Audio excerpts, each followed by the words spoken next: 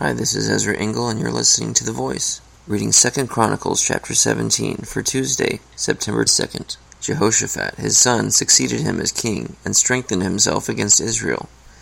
He stationed troops in all the fortified cities of Judah and put garrisons in Judah and in the towns of Ephraim that his father Asa had captured. The Lord was with Jehoshaphat, because in his early years he walked in the ways his father David had followed. He did not consult the Baals, but sought the God of his father, and followed his commands rather than the practices of Israel. The Lord established the kingdom under his control, and all Judah brought gifts to Jehoshaphat, so that he had great wealth and honor. His heart was devoted to the ways of the Lord. Furthermore, he removed the high places and the Asherah poles from Judah. In the 3rd year of his reign, he sent his officials Ben-Hail, Obadiah, Zechariah, Nethanel, and Micaiah to teach in the towns of Judah.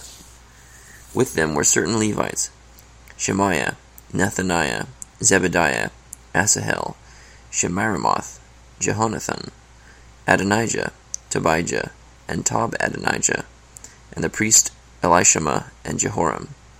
They taught throughout Judah, taking with them the book of the law of the Lord.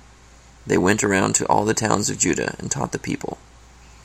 The fear of the Lord fell on all the kingdoms of the lands surrounding Judah, so that they did not make war with Jehoshaphat.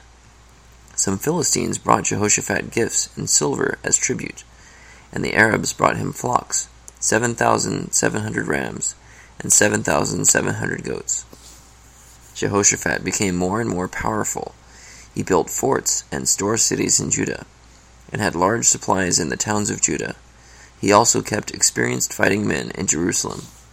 Their enrollment by families was as follows: from Judah, commanders of units of 1,000.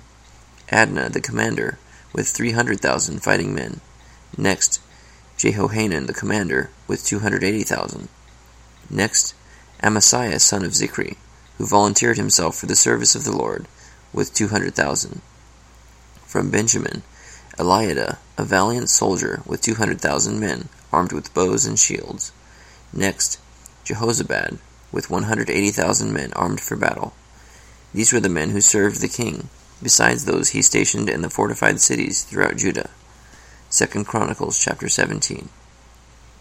So we read about Jehoshaphat, the king of Judah, and it's a relief to read about a king who was following God, and God blessed him in so many ways. Thank you for listening to The Voice.